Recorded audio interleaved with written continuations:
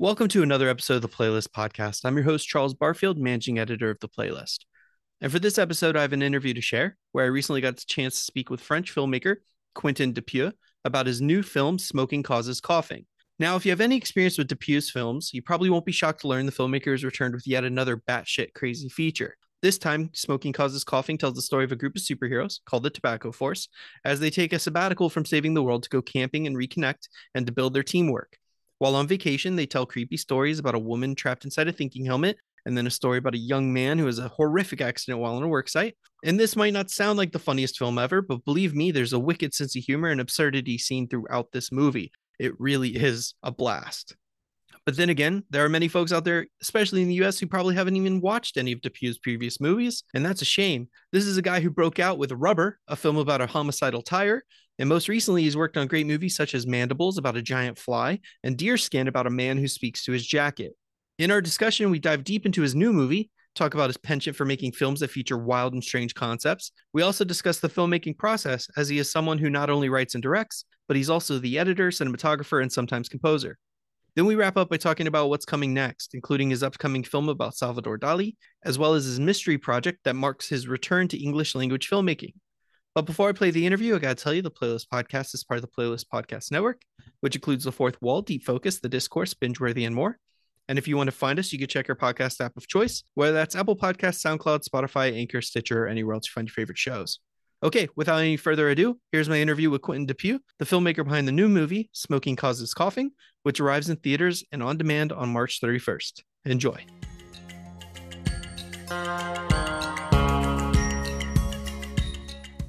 I want to start by talking about kind of the structure of Smoking Causes Coughing. Your films are known for the humor and absurdity, and smoking's no different.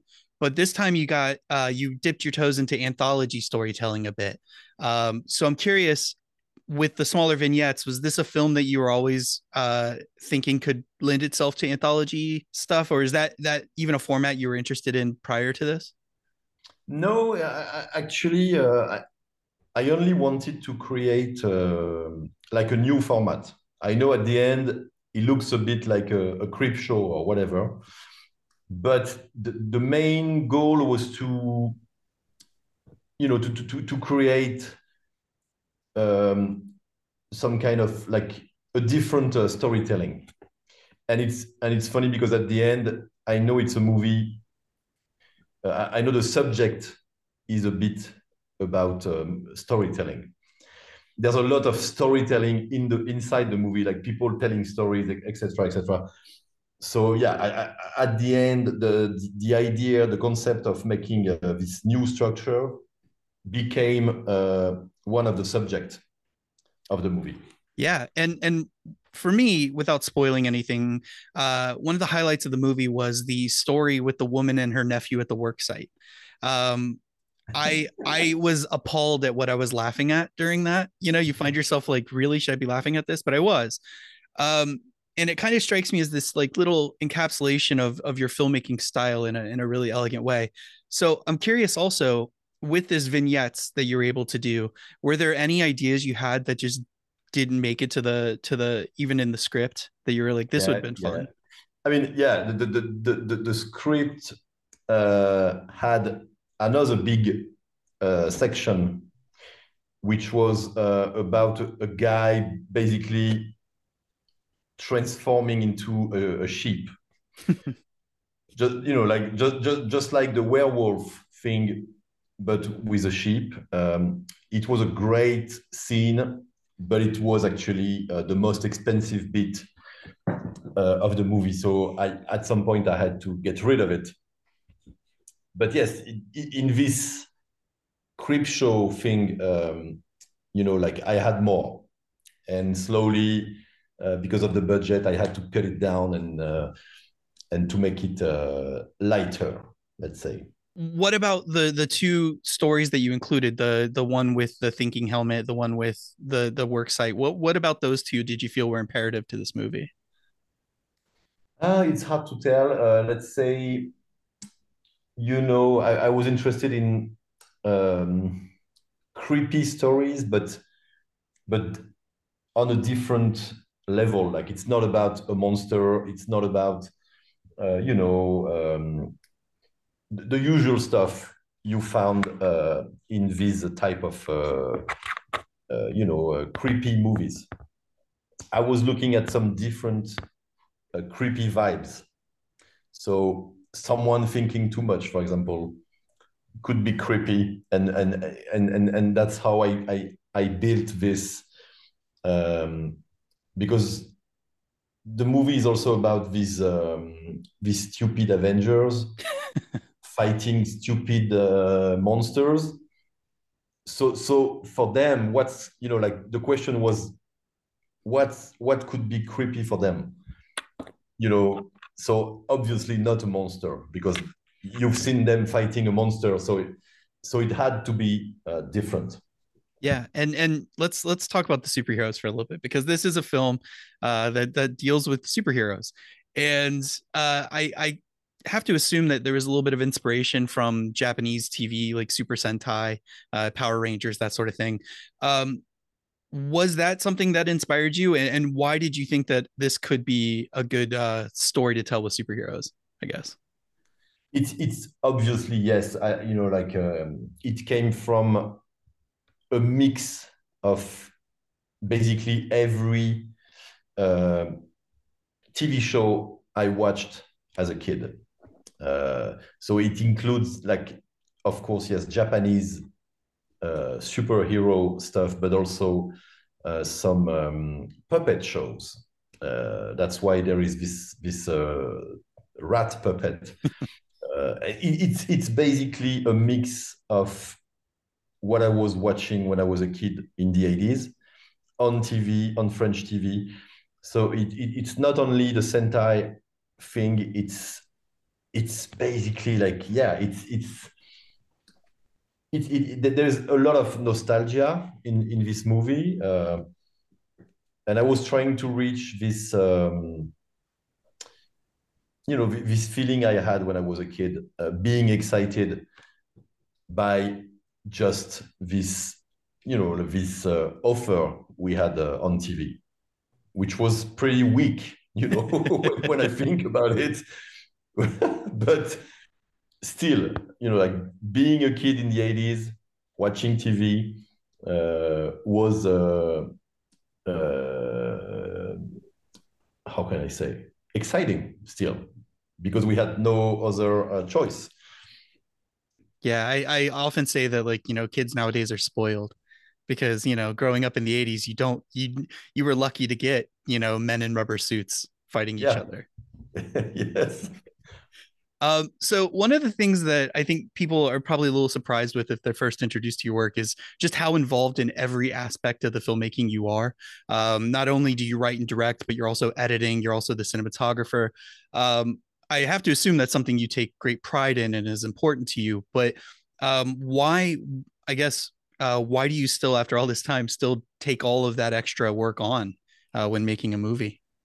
It's not extra work. It's, to me, it's included. Like, I would not be happy just sitting on a chair and watching a screen, for example. Like, I have to be involved in the camera works, because when I started as a kid, when I was 15 years old making short films, I always did, everything by myself, like, the shooting part, then the sound, then editing on some VHS decks. I I always did that. So it's just part of my work for me. It's not extra work. And talking about editing, to me, it's the most sensitive part, because it's the precise moment when you actually make a movie. Before that, you're only shooting stuff, and trying stuff, and, like, testing. When it comes to edit, suddenly it's at this precise moment where you actually make your own movie or someone else's movie. So to me, editing is the work, is the final, it is the most important moment. So I have to do it myself. Yeah. That for the foreseeable future, you're going to tackle everything, huh? Mhm. Yeah. What about music? Because I know you contributed quite a bit of music in your earlier movies. That's something that you've relinquished a little bit of control over. Yes, because my music is too simple. My music is not musical enough, and the music I make, uh, is more about you know energy. You know, it's hard for me to create a world and um, and also to find some moods in my music. So yes, I did that a lot in my early works. Now I think this is something I don't master compared to editing, where I think I'm the greatest person on earth to edit my movies. For the music, no. For the music, I need some other talents. Yes. For myself, one of my favorite things about your work is the idea that there's just no way to predict what's going to happen next. You've put yourself in a position where you can pretty much tell whatever story you want. You have total creative freedom with the most absurd things you could think of. But I'm curious if you ever find that creative freedom daunting. Like, do you ever have to just feel this need to outdo yourself with each movie? Sorry. Is it scary to be free? Yeah. No. It's very exciting, but only because I'm not crazy. I'm not a mad guy. So basically, when the movie's done, I basically show it to my producers or my wife or some friends, and then I get a sense of what it is, and usually uh, when two or three people I trust point something that doesn't work, I have to trust them, and then it's a good way to share at the very end of the process. So no, it's not scary because it's suddenly it feels like you said, I can basically tell whatever I want if I'm excited about it, and if at the end the movie is well crafted, it will get a response because slowly, and I think this one is my 12th movie. People are now, they're getting used to my storytelling. So tons of people doesn't know me yet, but the people who know me, they're actually prepared already to watch a movie, which Prepared makes for the unknown. yeah. So you've now made a movie. Well, you've made, like you said, 12 movies, but one of them recently was a huge insect movie. Then you have now superheroes that cause cancer. You broke out with a movie about a tire that comes to life. So these are all fairly insane concepts. You call yourself a sane man, but these are wild. Do you have ideas for movies in your mind that you just ever think like, no, I can't do that. That's too weird. No, it's not like that. It's more like, no, it's not good enough, or no, it's someone else could do it, or not exciting enough. Like it, but I never think it's too weird. No, usually like I actually don't think my movies are so weird. Actually, like there is tons of some other movies that are actually way more twisted and scary. My movies are like, I see my work a bit like a kid playground, or it's pretty simple what I do. Yes, I have like crazy concepts, but at the end, when you watch my movies, they're very simple to read, I guess. I hope. Yeah, yeah. So one of the things that's also great about your movies is you always work with incredible actors. And I'm curious now. You've done 12 of these, and like you said, you've made a name for yourself. People know what to expect, I guess. Are you excited? Are there any other actors out there that you haven't worked with that you're excited to, perhaps in the future? And do you ever have issues with pitching these actors on your stories? Uh, no, because I actually never pitch my movies. Usually, I just write a script and I contact these actors when the script is ready, which makes them, like so suddenly they don't just hear a concept, they read a story. So if they're into it, they read it and they say yes or no. But this way, they know exactly what it is. Uh, and for the start of your question, yes, of course, like I'm open to work actually with any kind of actors, because that's part of the excitement of making my movies, is that I can basically invite any kind of actors, like TV shows actors, stand-uppers, movie actors. That's the part of that's very exciting actually, to mix different kinds of actors into my world, to make them mine a little bit. So basically, like of course there is like some big actors I would love to work with, but also sometimes I find excitement in just finding like a random guy. And this happened, for example, in the Giant Fly movie you mentioned. There is a small part at the very beginning of the film. The guy who actually gives the suitcase to one of the characters, this is someone I found myself, like on a tape. Like he just auditioned for me, and this guy was just amazing. Like someone it was exciting to find an unknown genius, and now he's everywhere, like shooting in every movies you can imagine. Yeah, it's like I'm not just focused on well-known actors. I like to mix. I like to create different groups. Yeah. So I wanna see if you could tease a little bit about your next movie. Just to give people a little context, you're working on him, or you've, I guess, are in the middle of working on Dali.